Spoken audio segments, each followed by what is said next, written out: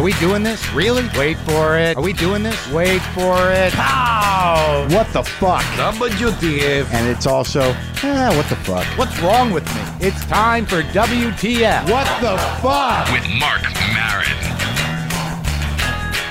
Okay, let's do this. How are you, what the fuckers? What the fuck buddies? What the fuck nicks? What the fuck Minister Fullers? How do you like that? What the fuckstables? What the fuckaricans? What the fuckamallans? What the fucking Navians? What the fucking Canadians? See, did you notice there was a difference there between the Canadians, like Canada, and Navians, like Scandinavians? Okay, enough. Enough. How are you? I am Marc Maron. This is WTF. Christmas is coming up. I will deal with that.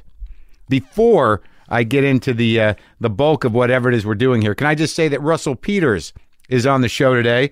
Now, if you don't know Russell Peters, you're probably American, because everyone else in the world knows who Russell Peters is. He's one of the biggest international comedy stars in the world. When I first started hearing about Russell, I was like, who the fuck is this guy? I've never seen him. I don't know. What does he do? He sells more tickets than anyone. I'm like, what? Who is he? Well, you're going to learn who he is. He'll be here in just a second. I would like to say that I will be in, let's do some plugging. Let's plug it. Plug me. Plug Maron. Why are you getting meta, Maron? Why are you saying it like that, Maron? I am going to be in Boston, January 27th for the Magners Comedy Fest. I'm going to be doing a stand-up show at 7 and a live WTF at 10. Those tickets are available at the Wilbur Theater, which is wilburtheater.com, on the live WTF so far. Now, this is subject to change, but my idea was to go with people that I used to see when I was starting out in Boston, because that really is where I started for most practical purposes. So I wanted to deal with some of the dudes that I used to open for when I first started doing comedy. So I've got Kenny Rogerson, who I'm fucking thrilled about. Tony V has said he'll do it. Mike Donovan. I am thrilled. I don't even know what to say. I'm so excited to see these guys. These guys were the guys, man, when I was starting out, and I would go on the road and open for them. Jimmy Tingle just said he would do it. Who else is on board? I think that's it for now, but I couldn't. I'm excited, and I hope you come out to that January 27th in Boston at the Wilbur Theater. Stand up at 7, live WTF at 10, and before that, January 13th and 14th, I'm going to be in Utah. Wise Guys in Utah. That's wiseguyscomedy.com. Come out. It's the Trolley Square Utah Club. I haven't played at that one. I played at the other one. Very excited. I'm always excited to sort of fly into the only functioning theocracy in this nation of ours and do some comedy for the people that need some relief from living in the only functioning theocracy in our country. So that's happening. Those are happening. I thought you should know about that. There's a lot of things going on. Big week. Big week. Thank you for all the emails about the cast iron. I appreciate your support, your suggestions, your sharing of your obsession with me around the cast iron. I've decided that my pans are maybe not as bad as I thought, that perhaps the obsession was really based on wanting to get down to the metal of it. So I'm doing that with my smallest cast iron. I've chosen not to go the electrolysis route because that required chemicals, liquid, a large battery charger, wires. It seemed like I could die. And I don't know that that's a way I want to die. Though I almost died, excuse me, last night, I think. It was ice cream related. Perhaps I'll get to that. So I'm stripping down a cast iron, but I really appreciate all the support in my obsession. So that's happening. I appreciate all the Christmas cards. I appreciate all the presents. I appreciate everything you're doing. I'm not doing the Christmas thing that much. I'm flying to my mother's on the 25th, and then I'm going down to the Keys for a week. See, that way I can see the mom, bring the girl to a nice place. Going to go to some of the Keys. Got some plans. Hopefully it'll be nice. I've never made that drive across that water to the Keys. I know the Key West can be a little trying, but I'm excited to go down there. That's my big Christmas plan. I'll be down there for New Year's. I'm not going to work on New Year's. Couple of breakthroughs, you guys. I don't know what's going on. Yesterday, there was some sort of chainsaw event down the hill. People taking down a large tree and chopping it, just sawing it into chunks down there. Today, there's some sort of xylophone event. So I've got power tools and xylophones. There's some sort of weird xylophone polka party going down at the bottom of the hill. I woke up to that. I woke up to the xylophone polka party. You're asking, you're thinking, what are these breakthroughs? I haven't heard any breakthroughs. Well, here's a little word of warning. I went to, if you're dating a Jew, I'm a Jew. My girlfriend Jessica is not a Jew. If you are dating a Jew and you're new to Jew dating, you're new to taking on the Jew as a significant other, I will put out this warning, because today was the first day this happened, and we've been together, on and off, really mostly on for a year. You're going to have to deal with smoked fish. Smoked fish is going to happen at some point in the relationship with a Jew.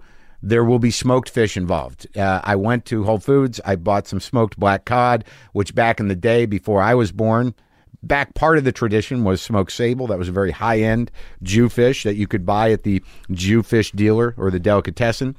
They call it smoked black cod. I know it as sable from my grandmother. So I brought that into the house, and my girlfriend's vegetarian, so I had to deal with the unwrapping of the smoked fish and her sitting there with a face that could only mean, like, that is fucking horrendous. Why is that in here? The entire, right when you touch smoked fish, it seems there must be some thin film or oil that just covers your body immediately and then slowly starts to cover the entire house. It happens within seconds. You open some locks, some sable, some whitefish, and everything in the house will smell like smoked fish almost immediately. So she was trying to fight it taking over her. She was being consumed by smoked fish smell. And as a caring Jew boyfriend, I moved my plate outdoors and ate my smoked fish outside alone in exile. Not unusual. The Jews have been exiled before, but not so intimately and not so non-aggressively. It was more of a suggestion, a passive-aggressive suggestion that I take my Jewish smoked fish outside and enjoy my religion by myself on my deck, which I did. Hava Nagila. All right. Let's not go crazy. Let's not go fucking crazy. What else happened? I am writing a book, and it's coming along. I'm chipping away at it. I had no idea just how important masturbation is in the writing process. I have a whole new respect for the greats, because there's nothing you can do. When you're staring at a blank page, or you're staring at a sentence and it's waiting for another sentence, you're staring at an unfinished paragraph, you're staring at 4 words that need more. Sometimes all you can do is just jerk off. You got to break through that wall. Sometimes that's necessary. As I've always felt that masturbation is a built-in stress relief device that you use either prudently or not, depending on how compulsive you are. I think it's important, but I had no idea what an important and significant part of my writing process it is. And also, I'd like to share with you that it's been many years, my friends, since I've been caught masturbating. I don't know if you know that feeling, or whether it's happened to you recently, but certainly it's just been a long time since I've been busted with that going on. And it happened, and I don't know. Well, she'll probably hear it now. I have a woman who works for me, Sam Varela, who does some assisting work for me now. She's a comedy fiend, a comedy nerd, and a comedy. She's starting to book some shows, but she's doing some assistant work for me. And I was in my garage writing my book, doing the big work, and I decided to take a little break and focus in on myself, a little autoerotic take 5. And I had forgotten completely that she was coming over. And there I was in my garage, relieving the stress that builds up from the creative process. And sure enough, there was a knock on the door with no time in between that and the door opening. And it didn't quite open. It was Sam. And I said, wait.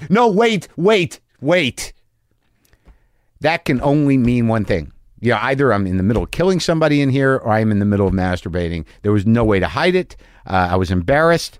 I said, I'll be out in a second. Just give me a second. What could that have meant? There's no hiding it. So I'm copping to it here and now. There's no hiding it. I didn't know how to address it with her. She went in the house. She started doing other stuff, packing up some posters, some T-shirts. I came back in after everything settled. and made some small talk, and I kind of brushed it off. This is what I did because I'm not ashamed of masturbating, but no one wants to get caught masturbating. You just don't. So I kind of just smoothed it. Yeah, I just was sort of like, yeah, we do. Okay, how many T-shirts we got? Do you want me to sign those postcards? Should I do it? Yeah, I just I'm sorry, it felt weird out there. I just had to watch some dirty movies for a minute because I'm writing, and and then it just moved on. Like maybe I'll just sneak that by her. But so that was good. That was invigorating. Being caught masturbating, that happened. Conan O'Brien. I'll be on the Conan O'Brien show on Wednesday. I hope I can find some funny things to say. You guys probably already know some of it, but that's okay. Look, I've been with Jess for a while, and we had a fight the other night, and it was very specifically about nothing. And after the fight, I realized, you know what that fight was about? It was about we should be fucking instead of fighting. That was all it was about. It's weird. And I'm starting, because, there's all these old jokes about people that you get comfortable in your relationship, you're married, you don't have sex anymore, you don't do. There's a moment where the familiarity, all right, and a lot of, when it happens, where you just don't give a shit anymore about, your behavior because you're so comfortable with the other person. Perhaps you're, farting on each other at night or not. There is an intimacy beyond sexual intimacy that is more of, I don't know, it's almost, you're so close that sex is something you have to rejigger your attention to. And also you shouldn't be masturbating in your garage. All right. If you're doing a lot of that, like I said, mine was writing related, but there was a moment where we had this fight. All we should have been doing was having sex. And I knew that, but there was this weird thing going on where once you get so comfortable with somebody, you've got to switch the lens in your head.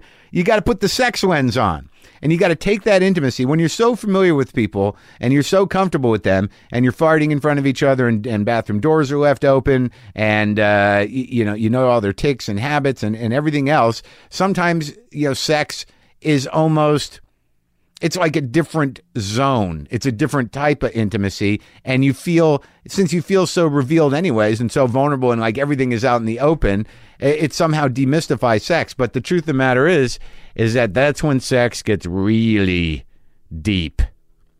It gets really deep because it's so connected to that intimacy. And I think on some level, that's the scary kind of sex, is when you're so familiar with each other, it really has to be pure. The connection has to be pure. You can't just fake your way through it and have that sort of like relief sex where you're using the other person to just masturbate with. You have to, connect in a way that will honor the intimacy that you share when you're farting in front of each other. It's tricky. But once you get through that, once you break that, because she wanted me to start it, I wanted her to start it. It was that simple. Like, she's like, why don't you desire me? Why don't you want to just devour me? And I'm like, I do. It's just like, right now I'm just kind of laying here and, I kind of want you to, start up the engine. Could you start up the engine? She's like, no, I'm not. Why do I always have to? I'm like, oh, well, fuck it then. Let's just fucking not deal with it. And literally from there, it started, it escalated into me, grabbing a comforter and heading to the couch. It got there in about 18 minutes. And I go out to their couch and I got my comforter. I'm like, why are we not just having sex? This is so stupid. Why am I being a baby? I should just, go in there and take her. I should go in there and take her. So I did that. After I was a baby. So, there again, there's that vulnerability. There's that weird comfort zone. I stormed off like Linus with his blanket and just came back like a warrior. I had to wear the blanket in a different way and take my thumb out of my mouth and sort of use it as a cape and then take off the cape and then take my woman. Quick note before we get into the interview, it was recorded before the passing of Patrice O'Neill, and Russell mentions Patrice here, so I didn't want it to seem awkward. Okay. These are those mics. Get right on top of them. Oh, the directional? Are they? Yeah, the good ones. I got good mics. I don't have a Rolls Royce, but I have good mics. Let me tell you something. When you got good mics, you don't need a Rolls Royce. Oh, well, I think you might be right. I don't think a Rolls Royce has ever been in my driveway. Ever. I did that for you. You did? Yeah. What's the kick-around car? That would be the Porsche. The Panamera. It's a four-door. Okay, all It's right. not the douchebag Porsche. Okay, all right. It's the family Porsche. Yeah, it's the car. Yeah, I get it. All right. No, it's a beautiful car you came up with. I felt bad. I did it scrape on the... No, I don't think it's a really high. It's actually bigger than it looks. Yeah. It's a much larger vehicle than... Now, I didn't know that... I guess you can still get Rolls Royces. You can. Yeah, I mean, I never seen anybody driving one. No, it's fun because you get a lot of stairs with it. Well, isn't that what it's for? Yeah, that's what I had. I had a Bentley convertible before that. Yeah. And then I was watching those housewife shows. Yeah. And every fucking housewife in America, all these little hookers that don't do anything. Yeah. They all had the same car, and I was like getting emasculated by these broads. Oh, really? So I was like, I'm trading this thing in. You got mad at the housewives for having the same car as you. Yeah. And you decided you got to go for the Rolls. Well, no. Then I was looking at other cars. I was like, I want another convertible. Yeah. And then I was looking at the Ferrari, and I was like a little douchey. Yeah. And then I looked at the Aston Martin, and it was a little too tight. Oh, too tight. A little too tight. What does that mean? Oh, to get into? Yeah, I have big balls, and it was, yeah, sure. It wasn't a practical car. It was very impractical. And that's when I saw the Rolls. You're like, that looks like a practical car. Probably gets good fuel mileage. Oh, yeah, it's like 10.9 miles to the gallon. All right. Well, that's, I mean, these are the tough problems of being the most successful stand-up in the world. Are you still that? I possibly, I don't know. Yeah. I mean, I don't know how do we really gauge success? Well, I mean, money is one way, and popularity. Those two things, I think you can gauge it on those levels. But I mean, I don't know what's in your heart. I mean, if you feel like you're a failure and you're driving that car, I'd go tell you to fuck yourself. No, I feel my comedy is not up to par with my status. Is how I feel. Really? Yeah. Well, I mean, it's an interesting thing because I've heard a lot about you. I remember when you first started getting huge. Russell Peters is in the garage, by the way. I don't know if I mentioned that. I'm not. I remember when you first started getting huge, and people started saying like he's like the biggest comic on the planet. I'm like, how the fuck have I not heard of him? I started in Canada in '89. Right. Yeah. So that was why. I mean, I'm a pretty regional guy. And how did you start though? Was it doing straight stand up or? Yeah, no, I was just doing stand up. It was right after the boom. Yeah. I mean, I think that's when I kind of. Well, I mean, I started in. Yeah, I mean, I started getting paid in '88, so we're probably around the same amount of time. Yeah. Yeah. So, how old are you? 41 this year. Really? Yeah. Well, then how'd that pan out? So how old were you when you really started? Well, I had just turned 19. Okay. So I was basically 18, but I had just turned 19. Yeah. And I was fucking green. I didn't know anybody in the business. I didn't have a single friend in it. And you were getting paid when you were 19? No, I didn't get. I mean, I was. If you want to call it getting paid, you'd go do a one-nighter for $20 or something. You know what I mean? Oh, so you were 19 in like 89. Yeah. 88. Okay. Yeah. And you just started doing open mics there? Started doing open mics and completely floundering through it. I hate when I hear guys go, yeah, the first time I did it, then the manager came back and asked me to come back next week. I'm like, shut the fuck up. Yeah. That's not how comedy works. Yeah. I've heard people say it, and I'm like, where does that happen? That doesn't happen. Never happened to me. I was paralyzed with fear. Yeah, I remember you had 4 jokes. Yeah, my first 5 minutes, I had 2 minutes. Yeah, here's 5 minutes. That's cool. I'll only take 2 if that's all right with you. Do you remember what it was? It wasn't even worth remembering. Really? It was just horrible. Yeah. I think I got a giggle. Yeah. And then I was like, okay, that's cool. What was the angle though? Family stuff? Not even. It was, it was abstract. Just, it was a hey, how you guys doing? Don't you? Yeah, I just motored through it. I wasn't waiting for it. Yeah. Well, it's interesting because you're sort of disarming. I mean, I've been watching your stuff, and I know that you have this huge international appeal. And how did you get so fucking huge? That would be the internet. But like someone told me, you were really one of the first ones to really focus on self-promotion. I to be honest with you, I never, and I still don't really focus on it. The whole initial thing, I mean, you got to figure, I did a special in 2003 in Canada. Right. And that's the one that got put on the internet somewhere around mid 2004. Right. And I was not the person who did it. I was still completely computer illiterate at that point. It was an hour? It was an hour. For CBC? For CTV, I think it was. And it got put on the internet, I don't know by who, and it got passed around and just spread like wildfire. Everywhere. And I couldn't figure out why people were calling all of a sudden. Really? Yeah, because at that time, in '04, I'd been doing stand-up 15 years. And I was like, well, what the fuck? All of a sudden, people in the States are paying attention? So you were just a Canadian road act? Or you did? But in Canada, it's interesting. It seems that, when you're a comic and you're within the industry, that eventually you end up on a TV show or you have a radio show, or did you have things? I had nothing. I really did have nothing. And when I shot that special in '03, I was as broke as you could possibly be. But were you like a Yuck Yucks act? I was a Yuck Yucks guy. So you were just one of these guys that did all the Yuck Yucks all over Canada, had not played the States. Nope. I'd played, when I would come to New York and, in the mid-'90s, I would sleep on Patrice O'Neill and Keith Robinson's couch in Woodbridge, New Jersey. Yeah.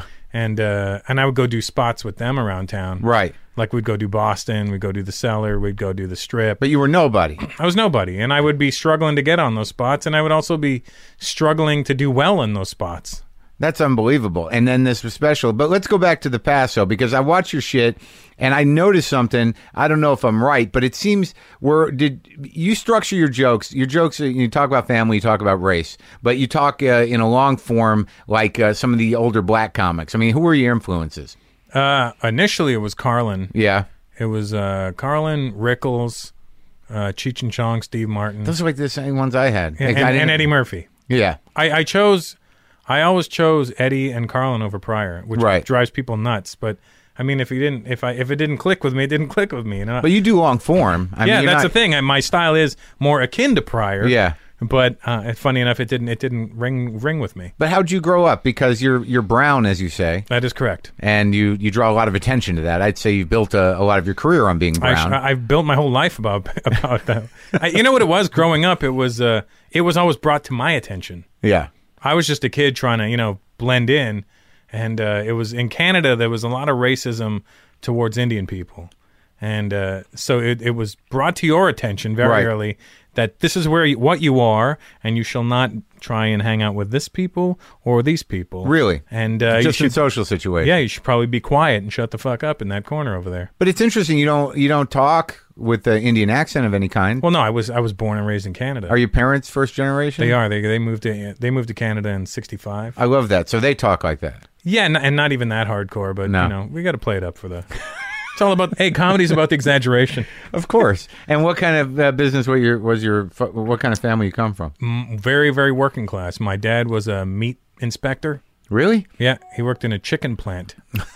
Oh my god! So he just fucking. Did you ever go to work with him? No, he had to wear whites and rubber boots and a hard hat and horrendous. And he would come out stinking every day. It's horrendous. And my mom worked in the cafeteria at Kmart. No, remember those cafeterias they used to have in the back with the Salisbury steak? And everything? And now a great day for us would be when there was Salisbury steak left over. My mom would bring it home. No, yeah, are you serious? Or hot dogs. I'm like, yes, special night. Yes. Oh my god. So there was nothing. There wasn't ever like the. Everyone always asks me, what about being a doctor or a lawyer? I'm like, there's none in my family. Why the fuck would I become one? But you never got that first generation push of expectation? Because I've talked to when I talk to people, I've talked to other people that come from first generation parents of different cultures, and there always seemed to be that kind of you have to be better than everybody else because we're who we are. We were always kind of like an outsider kind of. My family's Anglo-Indian. Yeah. So they're their first language, even in India, was English. What does that mean in terms of the Anglo in the sense that we're part British? All right, so you're part of the caste thing? Not even. We were part of the caste thing's different. The aristocracy, or how does it work? It was all part of when the British were there colonizing us. Right. They were encouraged to. The British soldiers were encouraged to hook up with Indian women, or marry them or whatever. Because it was too dangerous and too expensive for them to try and bring their families over to India from England. Oh, so they tell the single British soldiers? They were like, listen, why don't you just get one of these local ones and call it a day, because your family, the broad you're trying to bring back from England on that boat right here could possibly die, and it's too expensive for us to do it. So they were encouraged to go local, shop local. Yeah. So we're a product of that mix, and then that mix became so. So you have a British soldier somewhere in your lineage. Yeah, interesting. Yeah. And then that mix kept marrying the same mix. Oh, okay. Because the Indians rejected us, right? Because they were like, "Well, you don't even have our last name anymore. You're very fair skinned." So you get that. I actually look very Indian. Yeah. Like especially out of my entire family, very Indian looking. Yeah. Well, that works for you. It works really well for me now. Growing up, not so much, but now, ha ha ha, I'm laughing. Yeah, but it's sort of wild to me because I'm watching and it's like you sort of have there's some sort of license you have to be racially charged and at times fairly inappropriate, I would say. I try to. Yeah, but because you get some sort of weird pass because you look Indian, you don't talk like an Indian, but you can sort of it seems that you can address almost any ethnicity with a certain amount of I don't know if it's compassion, but visible empathy just because of who you are. Well, I think it's because I speak to them on a real level. Yeah. And I take details about other people's culture rather than the broad strokes. Right. And once you go into detail on things, people pay more attention. I think details always separate good from great. Yeah. But it's interesting. I think as a Canadian, the one thing I don't see, at least in the stuff that I watched, is you never here it's always like white people do this, black people do this, white people. The baseline is always white people. Yeah. And you don't come from that at all. No. Like the baseline is Indian, but you speak like without an accent, and then you can address Chinese people and gay Indians or whatever you're going to do. But culturally, the landscape is different in Canada. Like, it doesn't seem like you seem like a completely international act. I don't know how you do in the States or who comes to see you in the States, but I know you sold out Staples Center, right? Nokia Center. Yeah. So, I mean, what's your audience primarily here? It's pretty broad now. It's very mixed now. Yeah? Yeah, it's picking up. The crazy thing for me is I just thought, all right, I'll come here. It'll be the usual Asians and Indians that come out to see me. And then... And then Asians and Indians were coming out to see me, but then I started noticing more white people coming. Then I started noticing more Latinos coming. And now I'm noticing more black people coming. And I'm like, well, all right, this is crossing over the exact same way it's crossed over everywhere else that I've been. So it kind of trips me out because every time I think I've reached the ceiling, I end up discovering that there's new people. Well, that's wild because it's like it's probably more multi-ethnic than any white or black performer. I mean, I think it's sort of fascinating somehow or another that because you're kind of this lightning rod for every ethnicity. I mean, how does that fucking work? I think I'm the voice of the invisible minority. Interesting. I mean, the people I'm talking to or about, whether it be Arabs or Asians or Indians or Latinos or, Italians, whatever. Yeah. Whoever I'm talking about, I'm speaking to them in some sort of, I guess, sonically they're hearing something that they're not hearing from somebody else. Well, that you're speaking as somebody who is like second or third generation, but lives with the heritage of whatever they come from.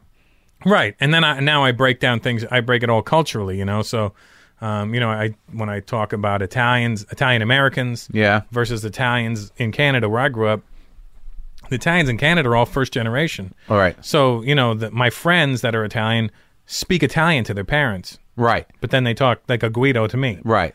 You know what I mean? Yeah. But then when I see Italian Americans, they're all these, gung-ho, big, fucking Italian, bro. Yeah. And then you're like, you speak Italian? No, I don't speak Italian. Well, then how the fuck are you Italian? Right. Just because you have an Italian name and you work out and you eat pasta doesn't mean you're Italian anymore. Well, it doesn't mean you're that close to the source. Yeah. You're a satellite. Yeah. You're a few generations off. Yeah. But how does because I get this sense of you that you like you can perform anywhere in the world. Do you speak different languages? I don't. I actually only speak English. Well, where do you go usually? The only place I haven't been to is South America. Were you afraid? No, they just don't speak English.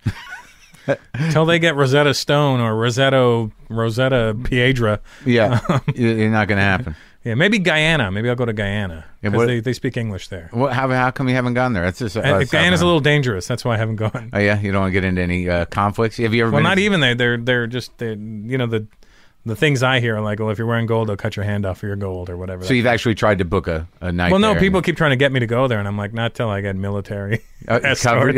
Are you at that level yet where you can get military escorts? Sometimes, really, in certain places, it freaks me out when it happens. Like where? I don't know, like in Dubai or something, or in the Middle East. They give me armed guys to go around with me. Really? Which is pretty cool. Yeah.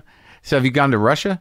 I've not gone to Russia. So that's another place. Yeah, I go continental rather than country wise. All right. It's easier that way. How about China?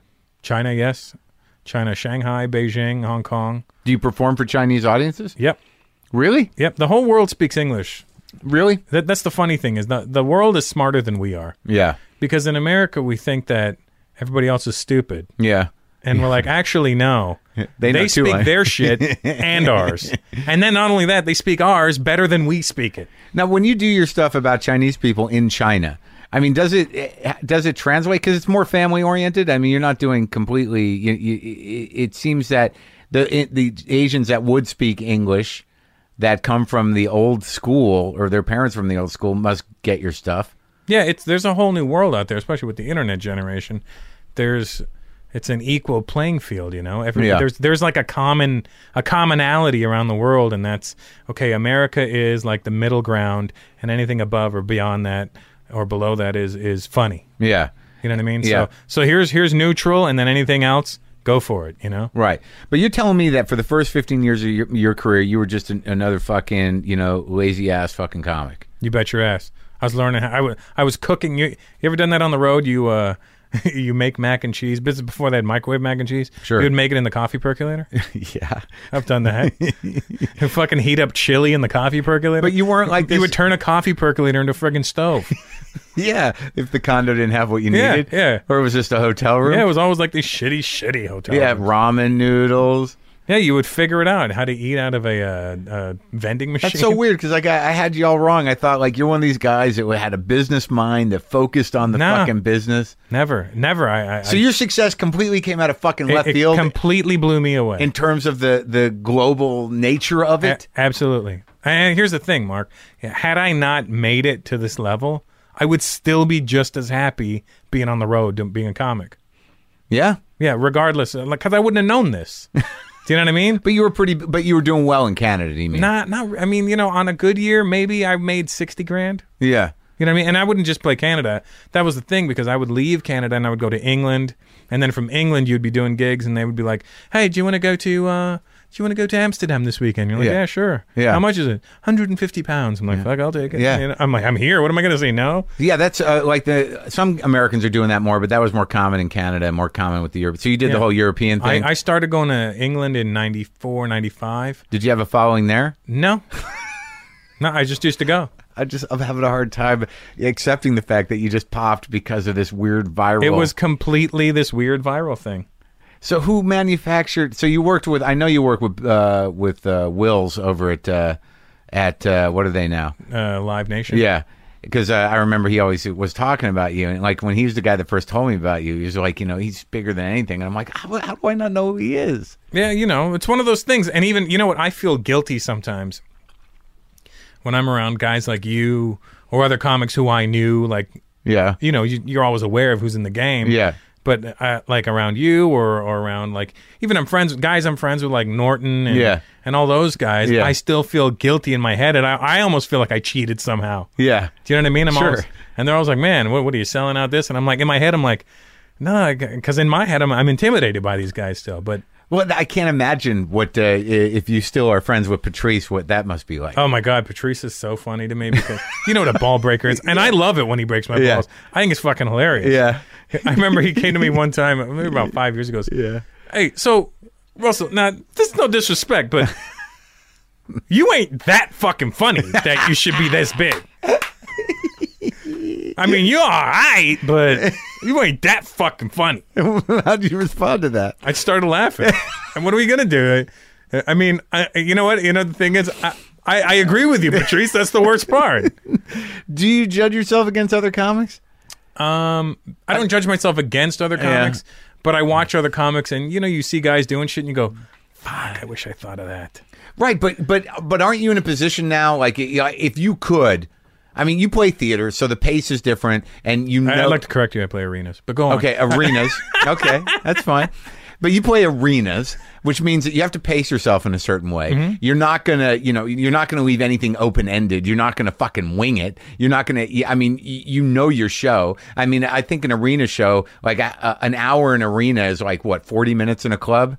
Yeah, I do an hour and a half usually. Okay, and I think it's about equal. I mean, I try. My deal is when I go on stage, I try to make a 17,000 seat arena feel like you're in a club. You can sell 16,000 seats? Yeah. Consistently? Yeah. Like in the States, where can you sell 16,000 seats? In States, I do around 13, 14. Yeah. Yeah. And you pack it out. Yeah, it's all right. It's pretty good. Yeah. And they're still finding out about you because of that one special. That and one word of special, and then mouth. they're finding other things on the net. And, you know, it's so funny to me how it just keeps, you know, and when, like, people go, yeah, like, I'll give you an example. I met Slash the other day, and I walked up to him and go, hey, Slash, my name's Russell Peters. I'm a comedian. And he goes, yeah, man, I know who you are. Yeah. And I was like, I got goosebumps. He goes, yeah, we were just watching you on tour in our tour bus in Europe. And I go, are you fucking kidding me? Yeah. I didn't know what to say. I go, well, I got my new DVD. Do you want a copy of it? I was panicking. So how many hours do you have on DVD? Let's see. I put out 3, and they're about... so that's about 5 hours done. Yeah. And then there was the special from 03. That's another hour. That's 6. And then I did an hour and 97, 7, and then a half hour in 95. So you're in your 8th hour. Yeah. And you try to do what, one DVD a year? One every 2 years. And they sell like 100,000 copies? Usually. Now we're in a different... things yeah, it's very different. Nobody wants a hard copy of anything anymore. Right. So the new DVD's not doing anywhere near as well as I was hoping. Oh, really? Because people aren't... I don't even know where to buy a DVD anymore. Yeah, I don't know where to buy anything. Yeah. I mean, I just released a CD. I have some of them. I think I'll just hold on to them. I'll bring them with me on the road. Yeah, and sign you got to them for people. upload them, and people got to buy the download. It's so weird. And you can still figure out how to make money on that, though. But people can rip it off, right? That's the other thing. Like, Yeah. And I get mad when people are like, hey, man, I know I just downloaded your green card tour. I'm like, motherfucker, don't tell me that. I want to slap you. I put all my money into that shit. That's right. Yeah. And they think they think they're being cute, or they think they're deserve doing me a it. favor. They're like, Right. yeah, hey, man, it was I got great. it for free. Thanks. Yeah. Yeah, really. Thank you for letting me steal that from you. All right, so let's go back to the time where you realized this thing was going to break. How did you know? I mean, it must have been sort of thrilling. If you're just doing the yuck chains and sleeping on Patrice's and Keith Robinson's couch. I mean, what was the day where you knew that everything fucking changed? I think it would have been. I say my awakening happened in around June of 2005 when I came to L.A. and I was playing Royce Hall at UCLA. Yeah, and I sold a out. college gig. Or No, that- it was me. Right, but how'd you book it through? I mean, I don't remember how many that got seats booked. was that? Whatever Royce Hall is, 2,000. Is it okay? And it sold out like quick, so we had 2 shows. Yeah, And then we added 2 shows to the Laugh Factory. just for as the hell of it, as a bonus Yeah. kind of thing, and yeah, and it all sold out like that, yeah. and that's when I was like, all right. And who was the audience then? Mostly, It was mostly Asians and Indians. really Yeah, okay.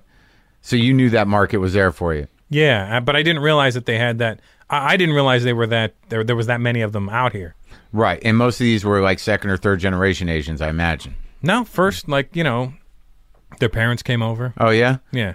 So they must just be. I'm just trying to figure out. They must. I think there is something about adapting to being in an English-speaking country, or adapting to being, being a unique minority or ethnicity in this country. That the struggle must be the same. They must identify with it. You got to figure it's probably equal to the comics of the early 1900s.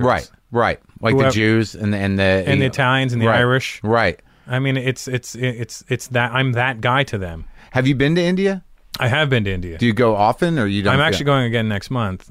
How often do you go? Once every few years. You'd have family there or no? I have some family there still. Yeah. Now, what is that like? Because I have this. I want to go to India, but I'm afraid of it. I've talked about it before. Well, I personally, I love it over there. Yeah.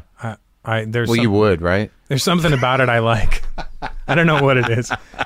It's the factory where they make Indians. yeah. All the Indians are made there, and they're making them a lot. Yeah. Never mind the knockoffs you get over here. Yeah. You'd love it, I think. No, I really, my entry point is really just food, and I've always been sort of fascinated with the culture. Are you a vegetarian or anything? No, but I love. Well, what the are you food. doing after this? Because my mom cooked, and she's at my house right now. Are you serious? I'm dead serious. Oh my god! So if you want to, you would love it. Really? Yes. I might take you up on that. I think you should. Let me think about it. Yeah. Can I bring my girl? Absolutely. Wow. How many people are over there? Just my wife, my daughter, my mom, and her brother who's here from Calcutta visiting. Really? Yeah.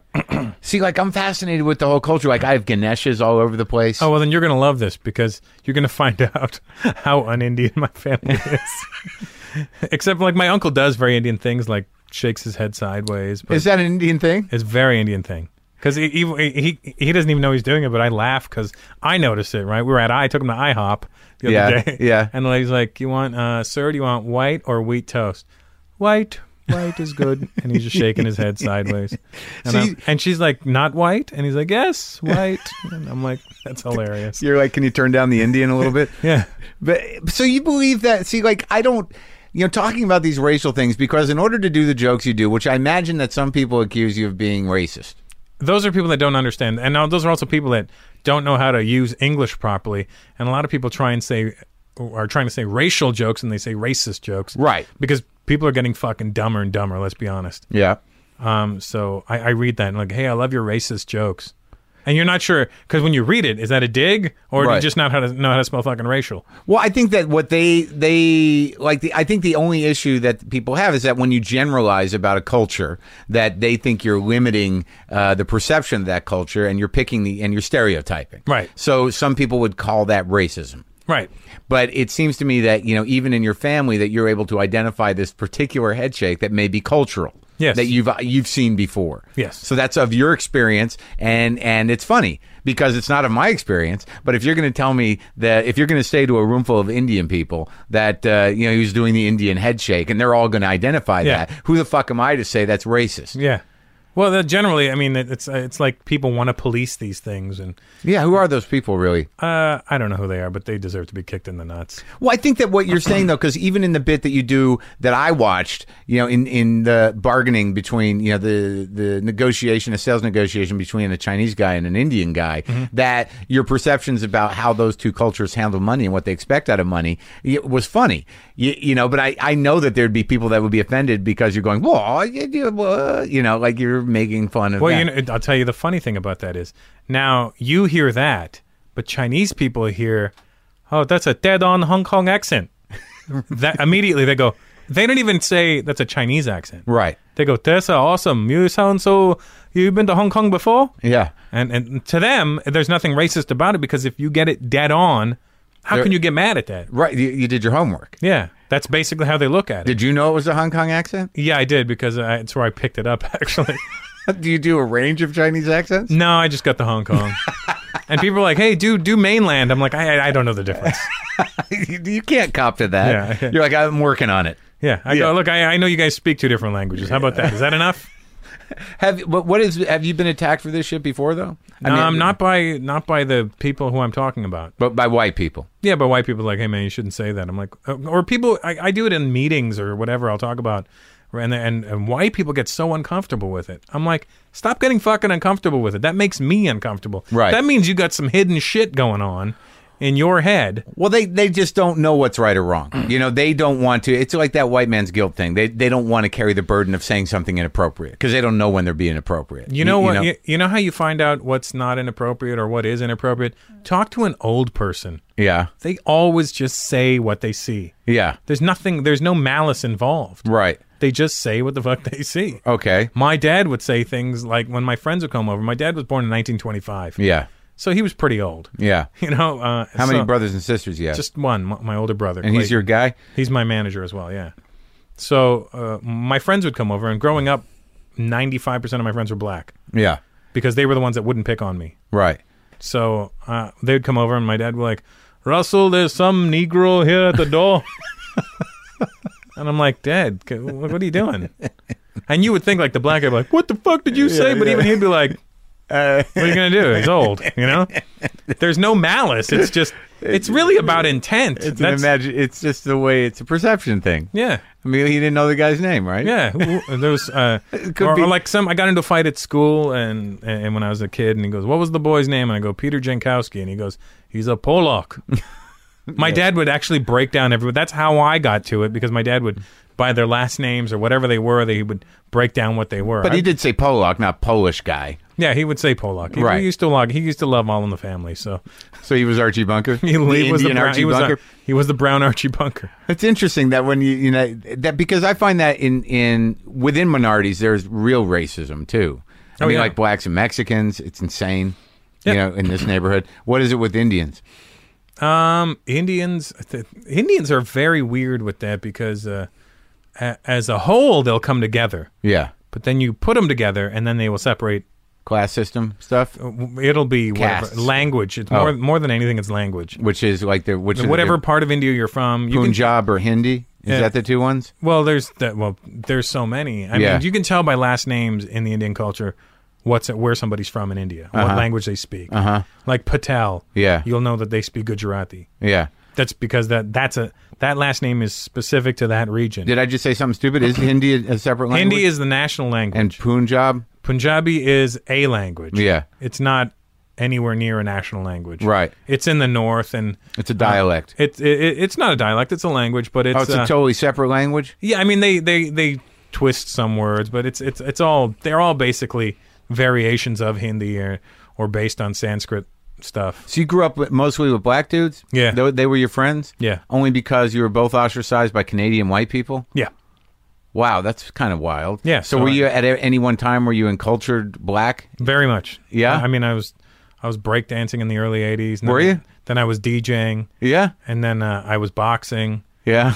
And everything I ever did was like hip hop and the whole thing. Yeah, I was there like when it all started, you know. Yeah. So for me it was like, you know, I still DJ to this day.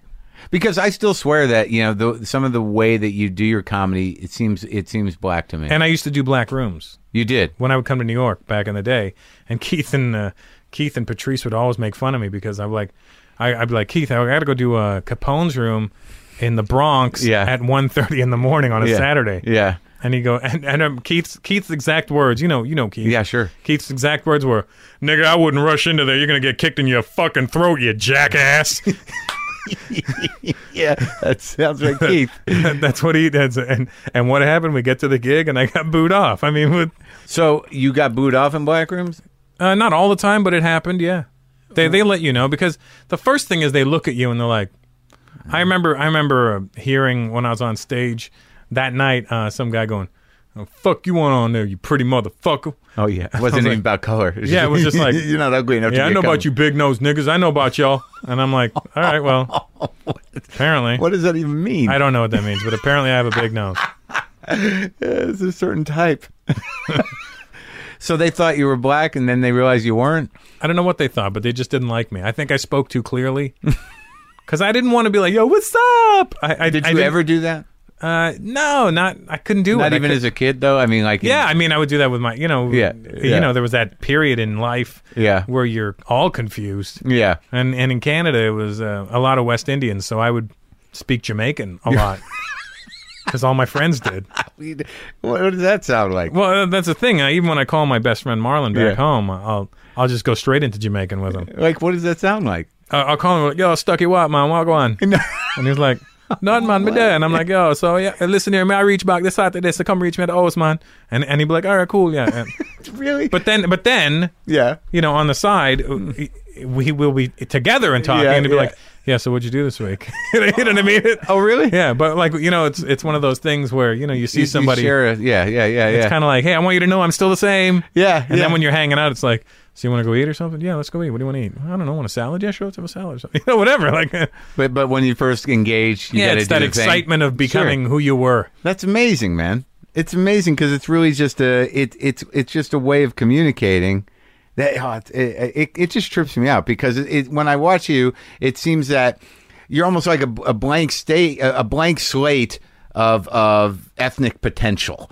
Yeah, it's weird that like you represent some sort of, you know, global rallying point of comedy, and you're the only one. I mean, I don't know who else does that. I'm the ambiguously looking racial guy. Well, but that's true, right? And it somehow gives you this license to talk about whoever the fuck you want. I mean, obviously we all can, but I just think it's fascinating that you don't come from the point of like you don't hear any of that, like, you know, white people, because you're not. Yeah, and you're also Canadian, and it's just I guess. See, I look at it as white. Saying white people is so broad. But here is a comic type. Yeah. I mean, you know, the black angle was, you know, the separation was that, you know, that we are the other, and that, you know, this is how we are perceived, and this is how we see white people. I like when people say, you know, and I, you know, I don't care who you are. I love everybody, black, white, Asian. I'm like, that's it. Yeah. But see, that's the thing, is that you don't have to say that. You sort of embody it somehow. Yeah, it's, whether you love them or not. I guess it's my essence. Yeah. No one is taking your essence, which is good. It is. It's just it's an amazing thing. So tell me about performing for these different audiences. You don't change your act. No, you changed little things, maybe, you know. But do you have a chunk on, like, because I noticed that I've only seen I haven't watched all 7 hours of your I haven't taken in the entire I don't know Russell what your Peters problem is, buddy. oeuvre. I know. Apparently I'm in the minority. But do you have chunks on interactions with the Egyptians or Arabs or yeah, I do. I actually have a whole thing on being in Jordan and being punked by the king of Jordan. A couple of guys have King of Jordan stories. Were you with Maz or those guys? No, it was me and Gabriel Iglesias, though. Oh, really? Yeah, he didn't punk Gabriel. He punked me, though. He's got a sense of humor, this guy. His mother's American, right? Queen Noor's American. Is she? I didn't think know that. So, yeah. Possibly. Mm-hmm. But he's a really cool guy. I hear that. You would never know he was a king. How did you get punked by the King of Jordan? We invited us to the palace. Yeah. For dinner. Yeah. And... we're all having a good time, and he's cooking for us, which was pretty cool. I mean, you got the king standing right in front of you. There's no guards around you. It's just me, the king, Gabriel, Angelo Sarukis. Do you know Angelo? Big fat. I think you have the Fred and Vinny movie on your dining table. Someone just sent it to me. I know Fred. That's Fred. Angelo plays Vinny. Oh, okay. I haven't watched it yet. Angelo's one of my best friends as well. And so we're all there. My brother, my sister-in-law, we're all hanging out. The queen's standing there. Queen Rania. Yeah.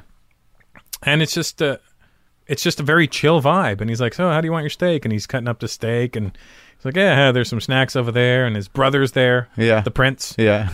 Yeah. So I'm talking to his brother. He goes, hey, how you doing? I'm Faisal. I go, like Prince Faisal? Yeah. He goes, hey, just call me Faisal. I go, what do I call your brother? He goes, oh, His Majesty? And I go, you call your brother His Majesty? He goes, no, I call him Ab. But it's up to him what he wants you to call him. So he's like, how do you want your steak? I go, I don't know, sir. He goes, oh, my friends call me Ab. I go, that's cool, sir. Yeah. Because I don't know if we're friends, right? Yeah, right. I'm not going to assume these things. But you weren't going with your Majesty. You were going with sir. I was just going with sir. Yeah. There's no majesties in my world. Yeah. Nothing majestic in my world. Mm-hmm. So he goes, no, Ab. My friends call me Ab. Call me Ab. So I'm like, all right, Ab. And anyway, he goes, have a drink, relax, right? So I get a little buzz going, and I'm more relaxed. Yeah. And I'm saying dumb shit to the king now. Yeah.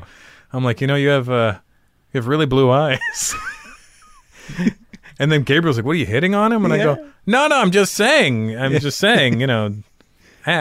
laughing. He's got a great sense of humor. He goes, I go, no, you look younger in person than you do in your pictures, because in a kingdom there's pictures of the king everywhere you go. Mm-hmm. I go, you look much younger in person. He goes, oh yeah, those pictures are pretty terrible. They were taken a long time ago. I go, no, but I'm just saying I couldn't help but noticing your penetrating gaze. Yeah. I go, I don't mean you are penetrating gaze. Yeah. I mean you have.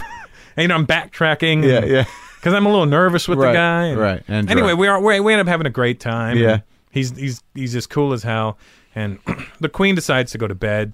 So my brother, my sister-in-law, and myself take that as a cue to be like, maybe we should leave. It's like 2 a.m. Yeah. We don't. If the queen's gone to bed, it's time. Maybe the king just doesn't want to be rude and kick us out. He's a nice guy. I'm sure, so we go. You know what, Ab? We're gonna break out. We got to catch a flight in the morning. He goes, oh, you do? What time's your flight? I'm like, it's at 10:30. He goes, what time are you heading to the airport? I go, probably gonna leave the hotel at about 7. He goes, 7? That's too early. Leave at 9. I go, I'm not gonna make my flight. He goes, I'll call the airport. Yeah. And I go, that's when you remember he's a king again, right? You're like, yes, of course you'll call the airport. We're flying on Royal Jordanian Airlines, and he's got the royal part. He's got a little pull. Yeah. So he goes, just leave at 9. You'll be fine. You'll get there maybe 9:30, 9:40. You got lots of time. Yeah. I go, okay. So we leave the hotel at 9. We get to the airport 9:30. We pull up at this VIP entrance that I didn't know about. Yeah. And there's guys that meet us right away. Yeah. They take our luggage. They take our passports. They send us up to this VIP room. And we're all sitting there, all staring at each other like, this is fucking cool, right? Yeah. Like, what kind of service is this? Yeah. So this guy walks in. We're all sitting there. They give us tea and snacks. And this Arab guy walks in holding a passport in his hand. And he goes, Russell Peters.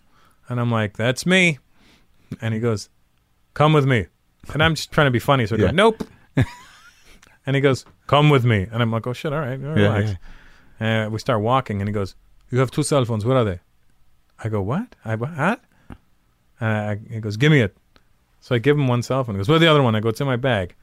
And he's got so I get a little bit of an attitude now because, I boxed for 9 years and I did a little jujitsu for a few years. So I kind of got that edge about me where it's like, all right, relax, buddy, because you're about to fucking get me into a space you don't want me to get me into. Yeah. And I don't need to fuck this up now because I don't know what the jails are like on here. So you didn't drop the king's name at all? No, I didn't want to. I didn't want to fuck up the king's name either. You know what I mean? He was so nice when so. So we start walking out of the room. He goes, "You speak Arabic?" I go, "No." With an attitude, I'm like, "No." Yeah. And he goes, "Huh." So we walk down these stairs, and we get to the bottom of the stairs, and there's two armed guys standing there, like military guys with guns, automatic weapons pointed right at me. Really? And immediately in my head, my ego kicks in and goes, "Oh my God, the king came by to say bye to me. That's so cool." Yeah. And so the guys, as soon as we come downstairs, the guys point the guns right at me, and I go, "Oh, it's me. It's okay." Yeah. And they're like, and I'm like, "Oh, damn." Still giving you the stink eye. I'm like, "All right, whatever." Yeah. So this guy leads me into like an interrogation room. Go sit down. We're at a table like this. So I'm sitting there. He's sitting here. He's like, "Where were you last night?" And I go, "What? What did you do last night?" I go, "I did a show." Uh-huh.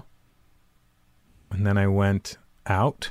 I'm trying not to tell him where I went because I'm thinking maybe the king breached some sort of security thing. Oh, you think the king's in trouble? Well, you never know, right? Protecting the king? Yeah. That's very nice of you. I grew up with the blacks. You don't just rat fucking people out.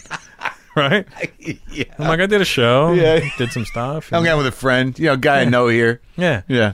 And then I look on the table like beside me to my right. Yeah. And I see a towel, like a blanket with a camcorder underneath it.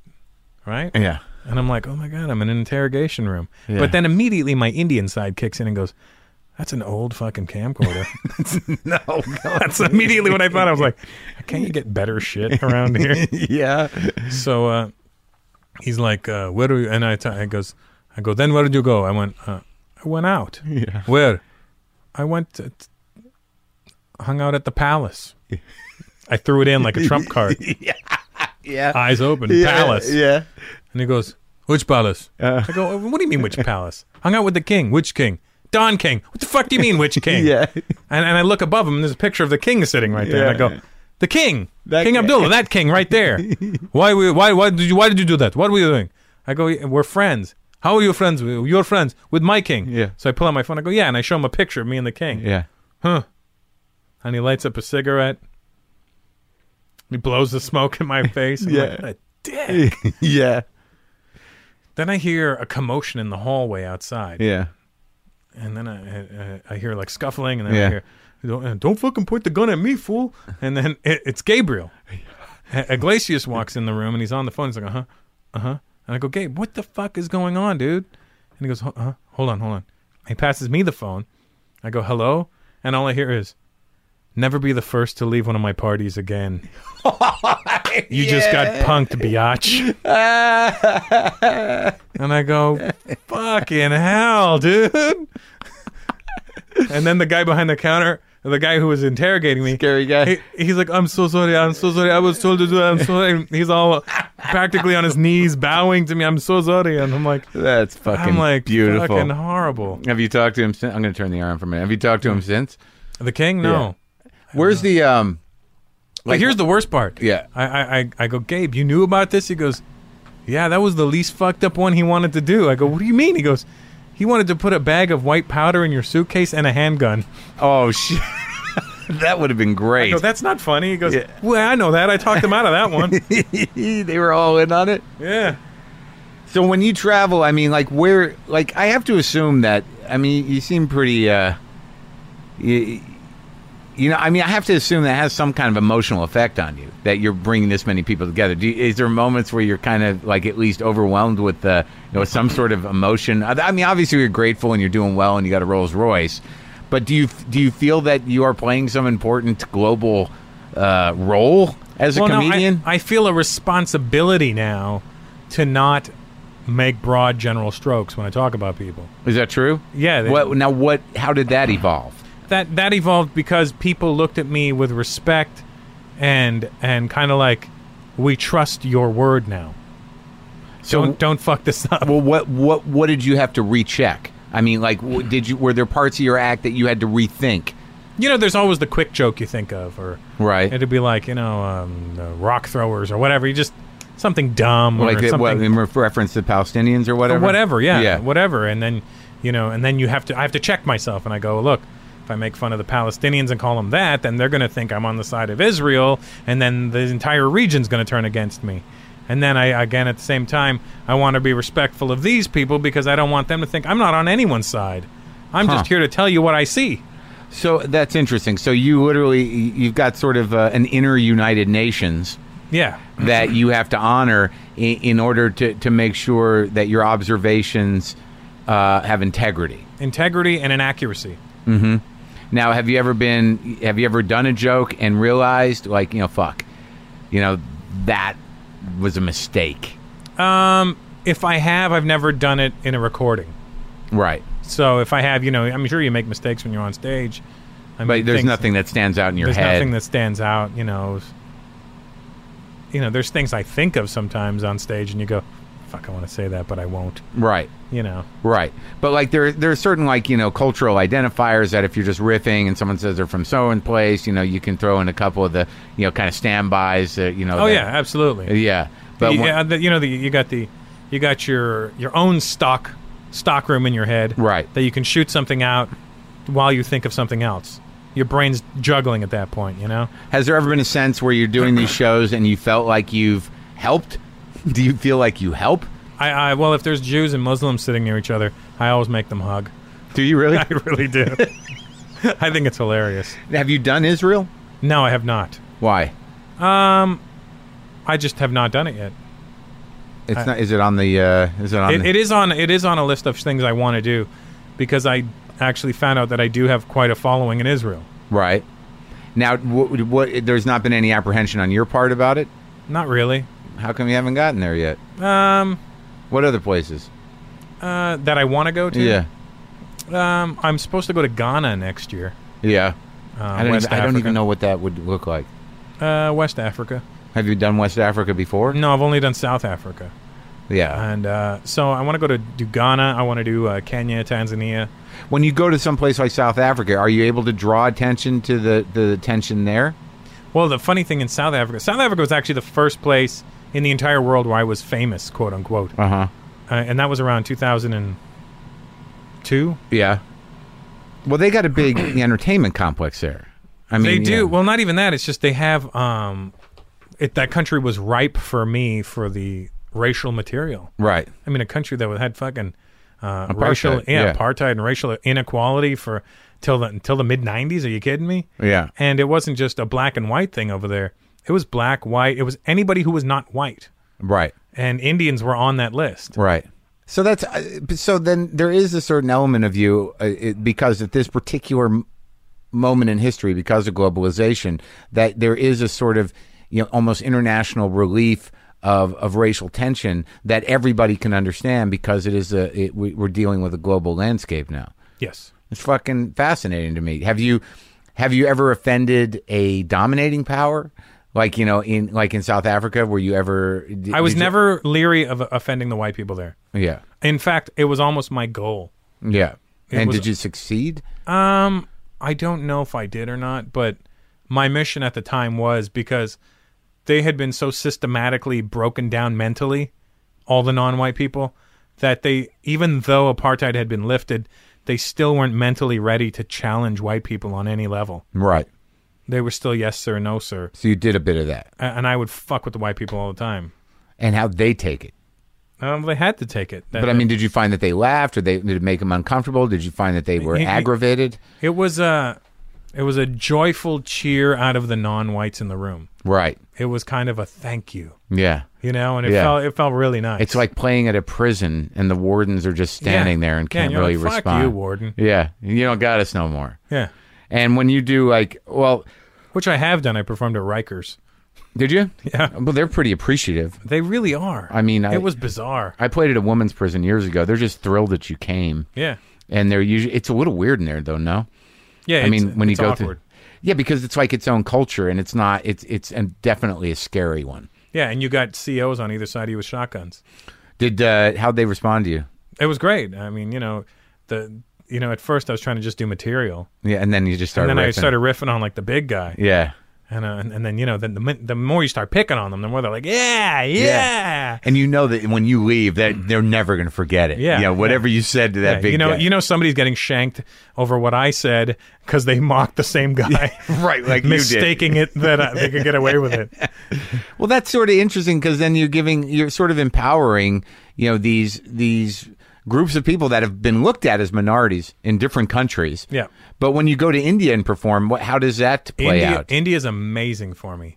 The Indians in India, well, obviously that's redundant, but they love me. The ones that understand me, yeah. The English-speaking ones, and the ones that are with it. Why do you think? What do you think it is about what you're doing? Do you think that they aspire to either getting out of India or living a life like yours, or do you just think that it's a voice they have not heard before from an Indian? I think it's it's a voice they've not heard from an Indian, and B, I'm almost like the picture of what they would expect us to be like. How, with the attitude or whatever. It's kind of like that's our guy.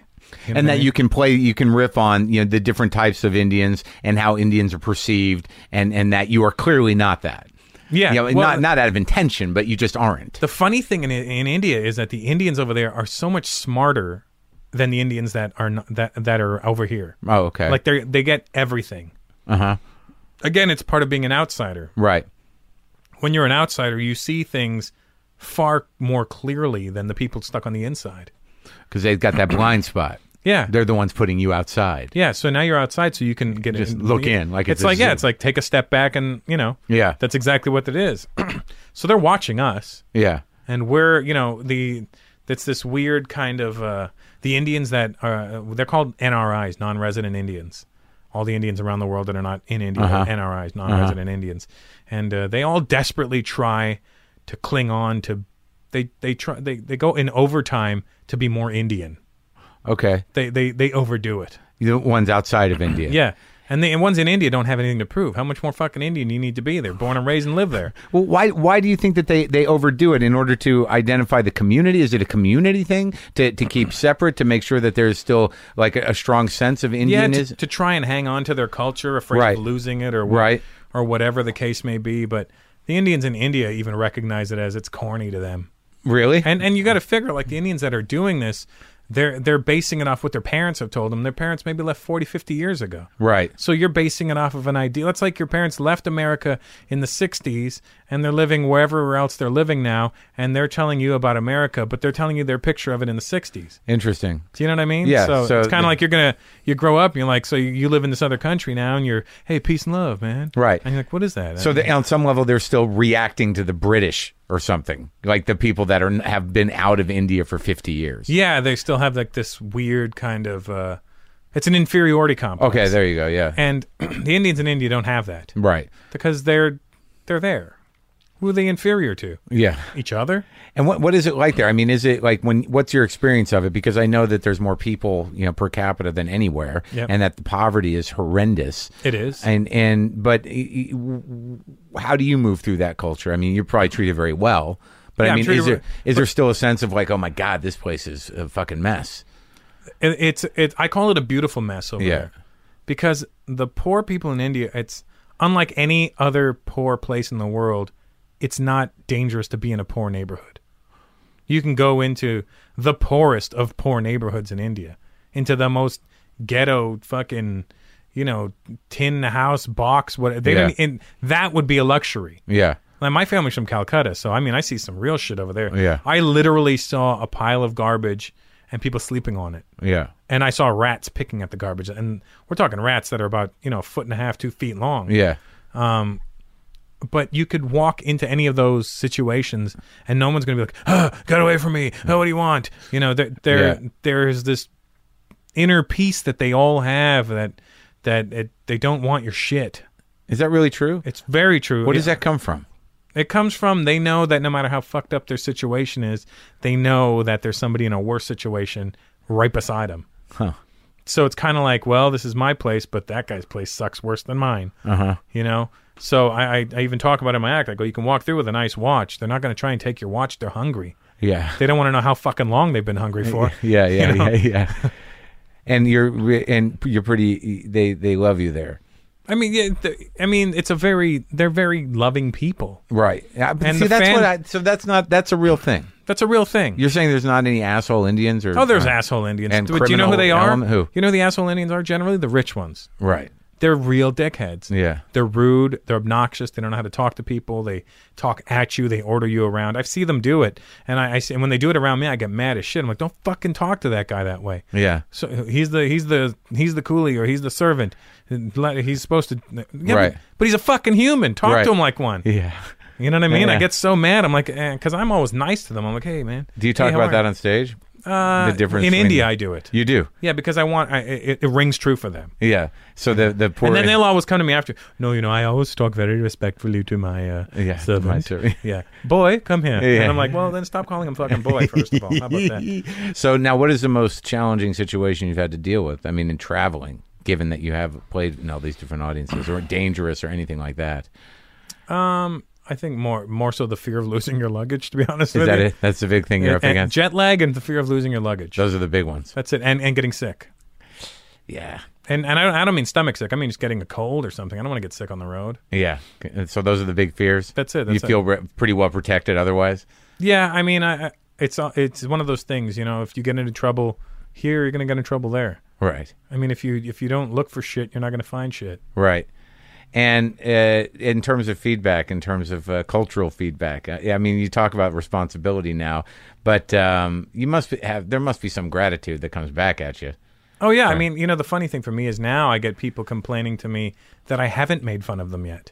Oh, really? You haven't talked about us yet. Like who? Why haven't you talked about the Latvians? I go, you know what? Fuck, had I known you were here tonight, I have 30 minutes on it. So you're that guy, they want, you're literally you're like the integrator. You're the guy that's, like, come on. Like, I'm on stage sometimes, they'll be like, hey, talk about, Persians. Yeah. You must hey, what about Russians? I'm like, what about them? I'm scared of them. That's it. But it's so funny to me because I completely get that sense that, there are all these, quote unquote ethnicities that are now everyone's functioning in this global economy in this level playing field, and they want to be represented as unique. Yeah. Because they come from a unique background that has, stereotypical behavior, and they want to be represented as a caricature in order to not only, pass in the country they're in, but also to sort of, sustain some of and keep some of their weird quirkiness. Because they want somebody else to recognize that they're different. Right. Isn't that weird? It's almost like we know we are, but they don't. And then when they hear somebody else talk about them, like, oh, they do. Hold on. Hold on. We're not lost yet. Yeah, we're like, we have a thing that they can identify as stereotypical. Yeah. And how are things going for you stateside in the big show business? Things are going great. I mean, people are always like, for the level of international stardom you have, I'm surprised none of these networks have picked you up. And I'm not. Because in my head, it's kind of like, look, if this internet thing had never happened, nobody would know who the fuck I was. Yeah. And I get that. But what's weird about you is that you aren't, as yourself, enough of a caricature for them to identify as like he's the goofy Indian guy, because you're capable of capturing those things through voices and through personifying them. But you as yourself, I mean, you're almost, outside of the color of your skin, raceless in a way. Yeah. It's weird, huh? It is a little weird. Do you understand what I'm saying? No, I know what you're saying. It's kind of like a blank slate. They're like, well... Right. Well, we get that he can do all these different characters, but like, if he's not going to talk like this, what are we going to do with him? Yeah. Do you come up against that? I come up with that all the time. And how do you respond when they say, like, do the Indian voice? Well, they don't generally do that now anymore. Yeah. I think, thank God, they're changing their point of view on that. Yeah. But it's so always funny to me when I get like a development deal and they're like, oh man, we're such huge fans over here. I'm like, no, you're not, dude. Yeah. Don't fucking lie to me. And I've been a comic for 22 years. I'm not fucking stupid. Yeah. I can see through your bullshit. Yeah. I'm up there bullshitting people all night. Yeah. You think I can't see through you, you fucking loser, you suit? You know what I mean? Yeah. I'm like, don't try and bullshit a bullshitter. Now, how many of your friendships have you been able to maintain? You know, outside, your brother obviously is a business manager, and you have comic friends, but like from where you grew up, like say this. All my friends back home are all my friends. They are. They're all and it's so funny because because they'll see all the hype, especially in Canada. They'll see everything on TV, like Entertainment Tonight or whatever. Yeah. In Canada, they make a big deal of me, which I appreciate and I love it. But my friends will see all that, and then I'll come back, and for that split second that they see it, they'll get caught up in that hype. Yeah. Then I'll come back and hang out with them. They're like, oh, never mind, he's the same. Yeah. Like my friend had a cigar sitting out on the table, and I'm just such a fucking, and we're comics, we're retards. Yeah. He goes, hey, see the cigar I got? I go, that's nice. I go, We we do goofy fucking comic things. And Yeah. it's like, okay, you're still the same. Still the same guy. Yeah. And how does your family reacted to your insane success? Have you? I mean, your mom's here now. My mom's here. No, she lives in Canada still, but she's just visiting right now because her brother came from India. Is your pop still alive? No, he passed away like 7 years ago. Uh-huh. He passed away right before it all blew up, which was kind of cool because I always say that he was like my guardian angel. Yeah. Because it really was like a week or two after he died that shit just went through the roof. So were you sad that he wasn't able to see it though? At first I was sad that he wasn't able to see it, but then I started thinking about, I think he's like the puppet master in all of this, Oh, really? Yeah. Because in the beginning of my career, he always told me, you're never going to make it. He was like, you're never going to make it. There's nobody that looks like you in this business. It's either blacks or Jews, and that's it. They don't want to see you. There's a reason we're not in it, because they don't want to hear from us. And I'm like, yeah, but Dad, that's why I'm going to make it. I go, that's exactly the reason, because there's nobody like me. So you had that in you? I had that. I was always the kind of guy, you tell me I can't do something, I'm going to prove to you I can. And now, was your relationship with him always that way?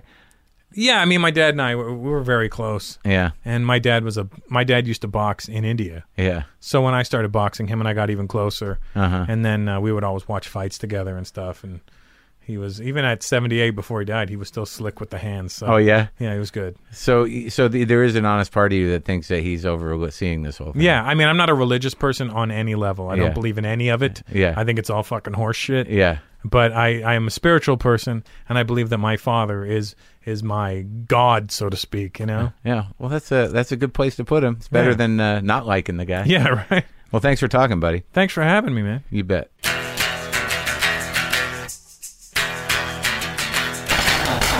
That's our show. Thank you for listening. Russell Peters, the biggest star in the world, the biggest comedy star in the world, you may not know.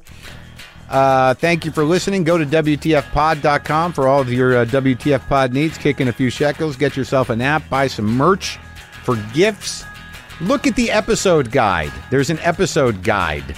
Look at that if you want to know who's been on the show and what you can hear and how you can hear it. JustCoffee.coop, of course. I have some right here. Pow! Wow, I just shit my pants, and it's good it's at the end of the show. I'm going to try to move that to the end of the show now. I can't believe that fucking cat just came in and came out and did not say anything. We had one great ending with Boomer. Okay.